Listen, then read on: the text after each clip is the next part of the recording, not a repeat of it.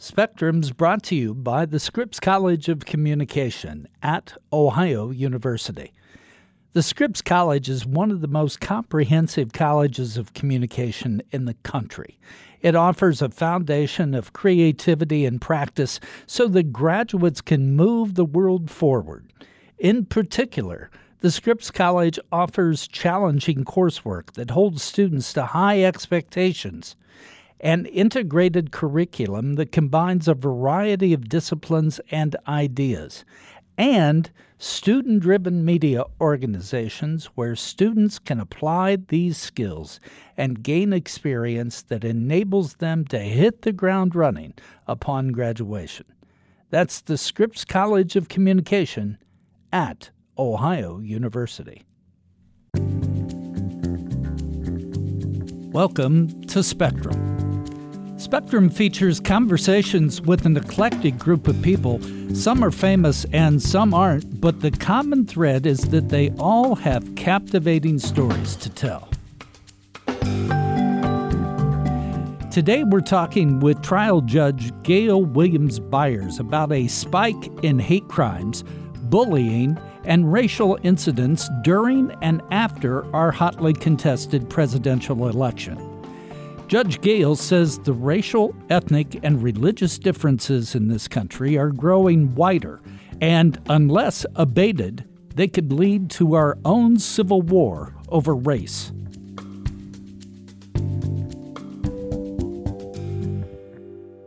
I want to begin by saying, Tom, thank you again for continuing to bring to the forefront some of the more pressing and obvious conversations that as a nation and community we should be having. I will say that in reading the survey, I was stunned by the numbers that were borne out in the survey itself, although I can appreciate where it's derived from and even somewhat of the sentiment that has given a platform to it. I'll tell you, the week or so following the election, not just as a judge, but as a mother of a teenager who will soon be stepping into this world as a young adult, I had a conversation with my son whose response shortly thereafter was, well, does this mean we now have to move to Canada? Because I don't know if me and my friends will be able to stay here. And when I queried more, I wanted to know where that sentiment was coming from. And my child goes to a very, very diverse school insofar as his classmates are representative of every religious background you could perhaps imagine, every race, and they come from all types of ethnic groups. And so being in that environment on a daily basis really does challenge a child's thinking of what the world is and what it ought to look like, and whether or not that's being upended by what we're seeing right now. I sought to reassure him that it wouldn't be, we wouldn't be required to relocate, but that we will perhaps have to manage our expectations just for the interim, because there are certainly those who don't share the same opinions and values that we do, but it does not mean that there is not space to have healthy conversations. We don't just run away from it because it seems like a very difficult task. And I'll tell you right now, having those conversations with a 17-year-old African-American male in America is a challenging task. It is something very challenging when he can look over to Canada and believe that he is more accepted there than he is in the country of his birth.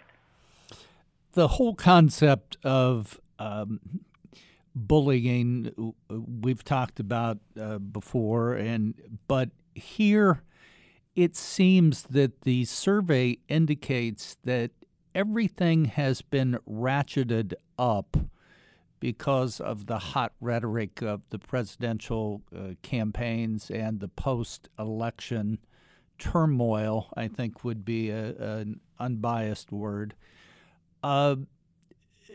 Talk about, from your perspective, both as a mother and a judge, this hot rhetoric.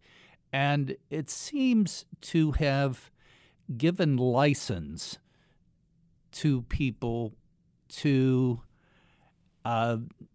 let their biases and their prejudices out in a destructive way. Here's what I'll tell you, Tom, is that, first of all, cyberbullying is not something terribly new to the judiciary and to those in the criminal justice arena. It is something that, quite frankly, we've dealt with for several years now in a lot of different contexts. What we see and what we're experiencing now is a different manifestation of that same vein that we've been experiencing for quite some time. And I say that because the type of rhetoric and the type of exchanges that we see now in digital format and on social media platforms are the things that we knew that there were those who would whisper about perhaps, but never perhaps speak openly, because prior to now there was perhaps no true national platform for it. And in the absence of a national platform or a national figure who gives the perception of space and or an audience to such thinking, those ideals were perhaps held close and not really expounded upon. But now if a individual gets the sense that they are empowered because the leader of their country or those who are in positions of leadership can not only harness these views but espouse them openly, then it leaves what are considered to be the rest of society, those who are most vulnerable to those comments, attacks, and bullying. It leaves them to be what they perceive to be pure targets. We've always known that words have power. That's no secret. And in the environment that we're in right now, the words not only have power, but in so many instances they've translated into action. And I think that's the very thing that we would hope to avoid, and not to the extent where we limit, thwart, or otherwise curtail the First Amendment rights of any individual, but understanding that there is a clear detriment, there is a clear harm, and to some degrees irreparable, that is engaged in when at the highest levels of our government there's the perception that this is acceptable. It adds more fuel to perhaps a fire that had never really been put out in the 40s, the 50s, or the 60s.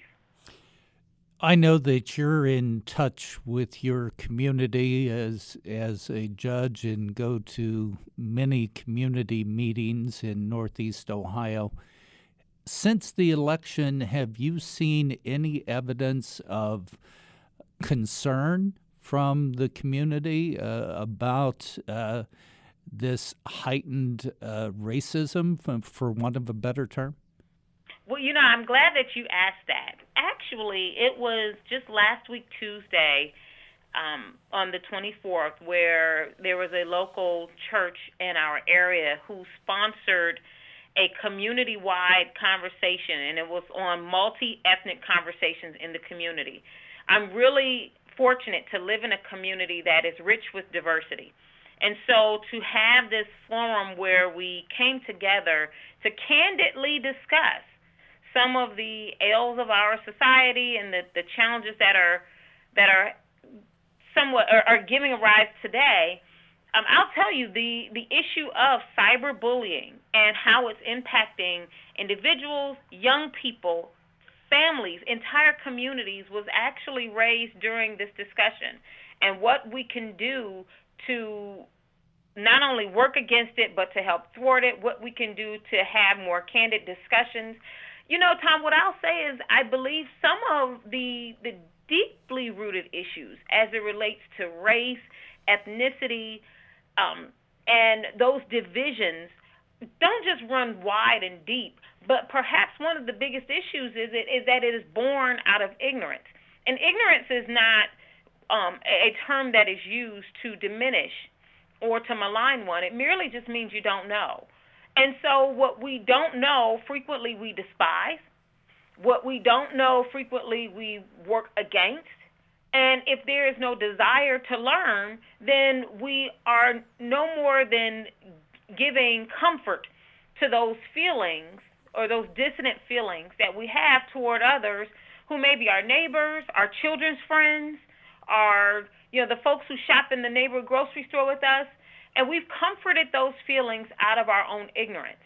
There's nothing wrong with getting to know someone who has a faith-based belief that's different from yours. You may find that there's more commonality than there is difference.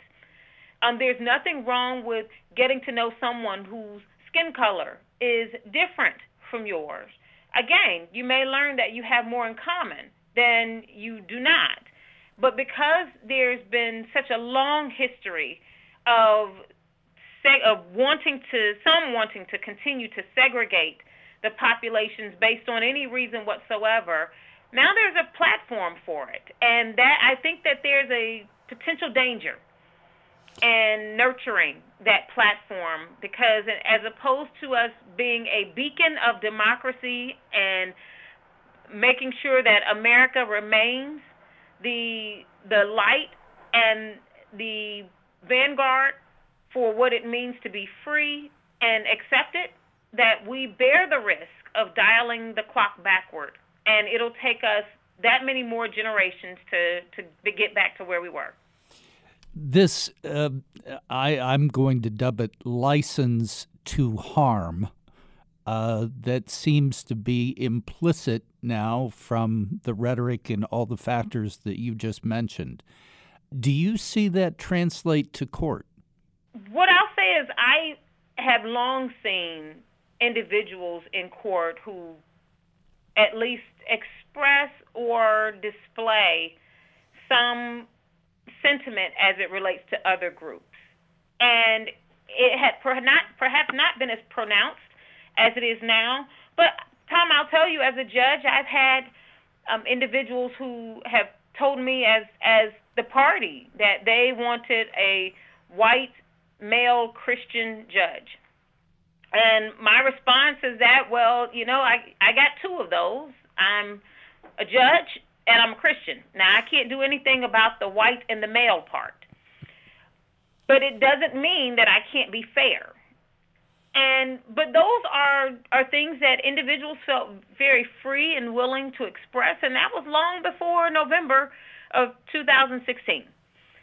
What I think I'm most concerned about is how those feelings are now displayed, given as you said, the license, the platform, the opportunity, the voice, and the avenues to express those more freely without any fear that there should be or would be societal pushback that says that's not acceptable.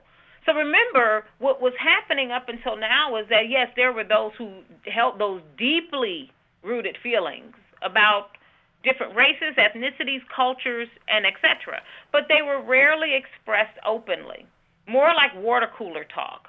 Now, I believe that there is, again, clear avenues to express those, because we have individuals at the highest levels of society who have said essentially that it's okay. And it's not just limited to race. It's gender, it's sexual orientation, it's ethnicity. It is all of those things that make us beautifully unique, that for some, they feel they are clearly under attack. And that is the biggest concern, because what I believe is that we may indeed see an uptick in hate crimes, that we may see an uptick in crimes that we had not perhaps had such influxes, such as vandalisms and very targeted offenses against individuals for no reasons other than those markers that distinguish them from what could be considered the majority race. And that's exactly what America is not. It's the antithesis of what America is. We talk about incidents of cyberbullying or bullying or harassment, and we see those as sort of extrajudicial in the sense that we see them as societal harms, but not necessarily crimes most of the time. Do you think our law and our legal system has caught up with the modern day forms of harassment and bullying, or are we behind? Tom, what I'll say is, as it relates to cyber crimes and cyberbullying, specifically as it relates to this area, is I think that there are those where we're trying to keep pace. The fact is that society's changing so quickly, and it's moving at such a rapid speed, and government and the judiciary doesn't always move at the same speed. And because of that, there is the possibility, the likelihood, and in many cases, just the mere fact that you may not have specific laws in place that directly speak to the behavior that is alleged to have been committed. And therefore, we're working with dated laws for current situations and hoping that, to some degree, we can create a match. It is important that the judiciary, in working with the legislature, find ways to more readily respond to these new and changing and emerging issues, because it is necessary and because it does work to protect all the parties, not just the accused, but it provides the proper tools to those who seek to bring individuals to justice for engaging in behavior that we find to be socially reprehensible, therefore criminal. And I'll also go a step further, Tom, and say that insofar as, yes, we may see a lot of this behavior coming from a particular group of individuals who, more often than not, are non-minorities, let us not be dissuaded by the fact that just in Chicago a few weeks ago, we saw this behavior engaged in by a group of young minority males as it related to, as allegedly young minority males, as it related to a individual who was considered, or the victims considered to be, have diminished capacity. And so it's working both ways, and I suppose my concern is that we will see this uptick to the point where we may end up in our own civil war, and it'll start all over race. Is it race or class or both? What I believe, just from my experience most recently, is that there certainly is some intersection between the two. But more than anything, my sense is that it is more so race and ethnicity than it is anything. And so far as there are those who are certainly looking to uproot themselves from perhaps a bad economic situation and perhaps have blamed those in minority groups for the reason for why they are in such a challenging economic situation. If you talk about the plight of non-minorities and many of them who feel like they've lost good-paying jobs to individuals who come from over certain borders and are willing to do certain work for much lower wages, which results in those non-minorities not having that work to do and therefore challenging their economic state, that I think that becomes race because, again, in all of that, it points back to the ethnic group, not the opportunities, but the ethnic group who then becomes responsible for the plight of an entire race of people. And so insofar as, yes, there's intersection, I think that there is certainly a concentration more so to one element than another, although we can't dismiss any of them. I don't think you can dismiss class. I don't think you can dismiss any of those things. But I definitely think that if there's a primary indicator that unfortunately we are talking perhaps more so about race, if anything. We'll be back after this message. The Scripps College of Communication is designed to bring forth the people who bring forth knowledge by word or image or data stream, and in every medium and by all means it succeeds. The Scripps College of Communication is where one generation of thought leaders and storytellers opens the doors for the next, educating and inspiring each other, bridging disciplines, forging connections, pushing beyond the syllabus and beyond limits. And because all participants belong to a far-reaching community of achievers, they reach higher and further, not just ready for change, but hungry for it, demanding that ideas be heard, perspectives shared, and visions realized. This is how the Scripps College moves the world forward. This is what knowledge demands, and this is why the Scripps College of Communications exists. To make it loud, to make it clear, make it known. Learn more at ohio.edu/Scripps College. Let me make this question clear. I'm not asking for your legal opinion, but I'm asking for your sense of the current events where we have singled out in our immigration laws certain people from certain countries, 7 countries, and one could argue that's based on race, but most assuredly, part of it, at least, is based on religion. And the Muslim religion is being targeted by our government. What dangers, if any, do you feel that this creates? I am of the mind that, such an action does not make us safer personally. I just believe that we are perhaps walking into, first of all, just unprecedented waters that I've never seen, in not only in my lifetime, but just sort of, throughout the history of this country. I've never seen the potential for such deep division and such continued protest, given the recentness with which our current president has taken office.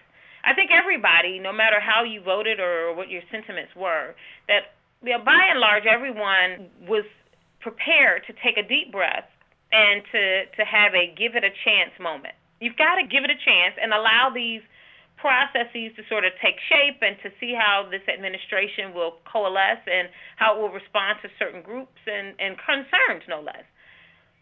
But in this most recent effort, I think the concern is that there may be such a sweeping with such a broad brush that we are perhaps doing more harm than good.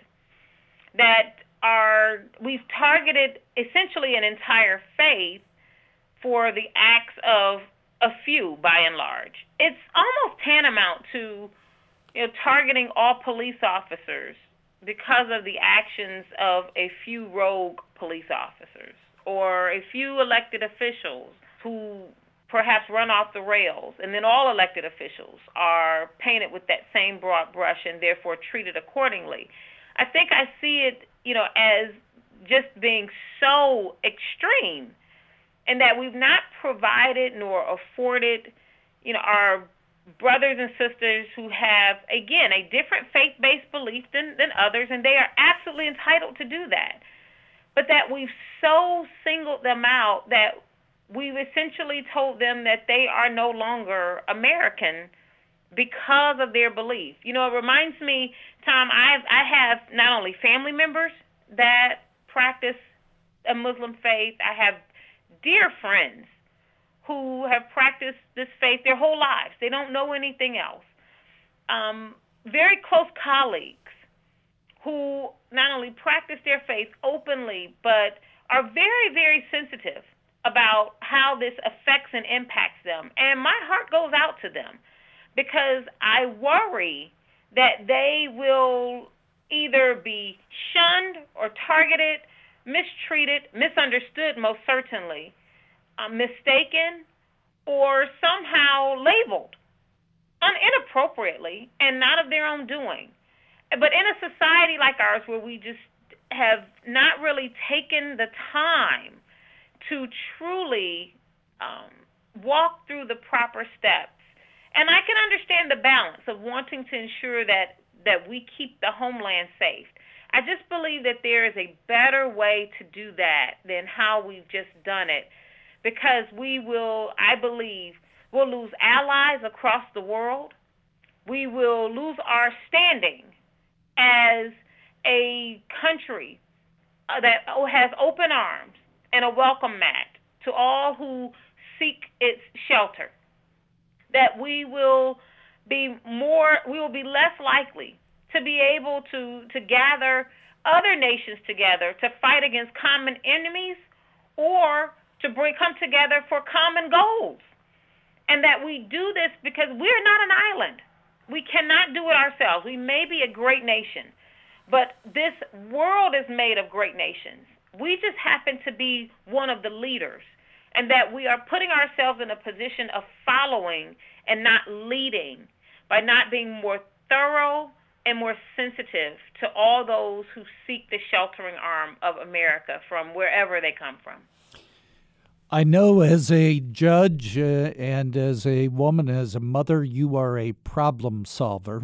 So my last question is, how do we stem this tide? How do we, I mean, you've been fairly pessimistic. You've been talking about our own civil war over race, perhaps, and certainly we've pointed out the atrocities that some of the atrocities that we're seeing. How do we counteract this? Is it back to the grassroots? Do we counteract it in neighborhoods and communities and community meetings like you talked about earlier? How do we stem this tide, Judge?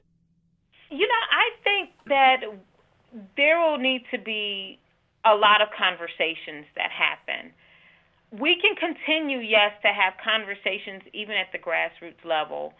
And yeah, I would apologize for being pessimistic because I think President Obama is perhaps one of the most optimistic public servants I've ever heard. But I do remain concerned about how this message resonates at the level that it needs to resonate, being at the federal level, for those who are in positions of power, how they interpret these actions and these changes. And if indeed the interpretation is something that strikes their core the wrong way, is do they have the courage to not just say something, but to do something? We've seen almost from the day of inauguration to its current state, what seems like protest after protest after protest, which seems to say that there is a clear unsettling on the American conscience, and that individuals are prepared to not only verbalize, but to mobilize in opposition to things that they find to be offensive and wrong and an affront to the values that we hold as countrymen. The question becomes, however, is in light of all of that, Tom, do we have national leaders on either sides of the aisle? Do we have national leaders that are prepared to stand with those who are protesting to actually do something? Because the truth is, at the point that we're at, I don't know that I see much else happening prior to perhaps a midterm election, but nothing really changes without the heart of those who have been put in positions to represent the very people who are vocalizing their dissent, who are verbalizing their concern, they too have representatives. And the question becomes, to what degree do their representatives at the federal level actually listen to them and respond to their concerns? If there is no appetite to respond to the concerns, no matter how many protests or how many chants or how many sit-ins, then, you know, we have this wonderful thing called a Constitution, and our framers were brilliant so many years ago when they put into place 3 separate yet co-equal branches of government. And so, yes, the judiciary has a role to play. I think that it is doing exactly what it should do, which is to not formally insert itself into a process it has not been invited to. But when it is required to act and respond, it does so, and then quietly retreats to where it belongs. But in the meantime, that there are things that should be done at the legislative level, and certainly more listening and responsiveness from the executive level. But in the meantime, we have to be prepared as neighbors, friends, community members, and leaders to have more open conversations. If you have somehow pampered a sentiment against a particular race, I would encourage you to go and visit a school, visit a church, visit a mosque, talk to someone, get to know them so that your sentiments can be well placed, because willful ignorance gives room for hate. And it is the thing that will work to poison us all and will no doubt inspire, I believe, the civil war we will no doubt be headed for, and that we've long since held off because we have been a nation of laws, not men, but also of openness and willing to accept others. And that now, if there's no appetite to do that, then we will certainly find ourselves some several generations, decades backward. And that's to no one's benefit. Judge, as always, thank you for your perspective. We appreciate it. Thanks for talking with me today. Tom, thank you. Again, I think that these are very important conversations to have, and it's more important now that you speak with your senators and your representatives about what your positions are, no matter what your political party is. Ultimately, these decisions are made at some of the highest levels, and when they don't hear from you, then they can perhaps expect your silence to be acquiescence. And if that is not the intent, then the people's voice definitely needs to be heard. And I thank you for this forum to make one more voice heard. Today we've talked with trial judge Gail Williams Byers about the racial divide in this country and the growing number of hate crimes and bullying attacks. This podcast is produced by WOUB Public Media. Adam Rich is our co-producer. I'm your host, Tom Hudson. Please subscribe to Spectrum at iTunes Podcasts, Google Play, or at NPR One. We welcome your feedback, so please rate our podcast or review it through iTunes. If you have questions or comments about our podcast, please direct them to me by email at hodson@ohio.edu. That's Hodson, Hodson, @ohio.edu.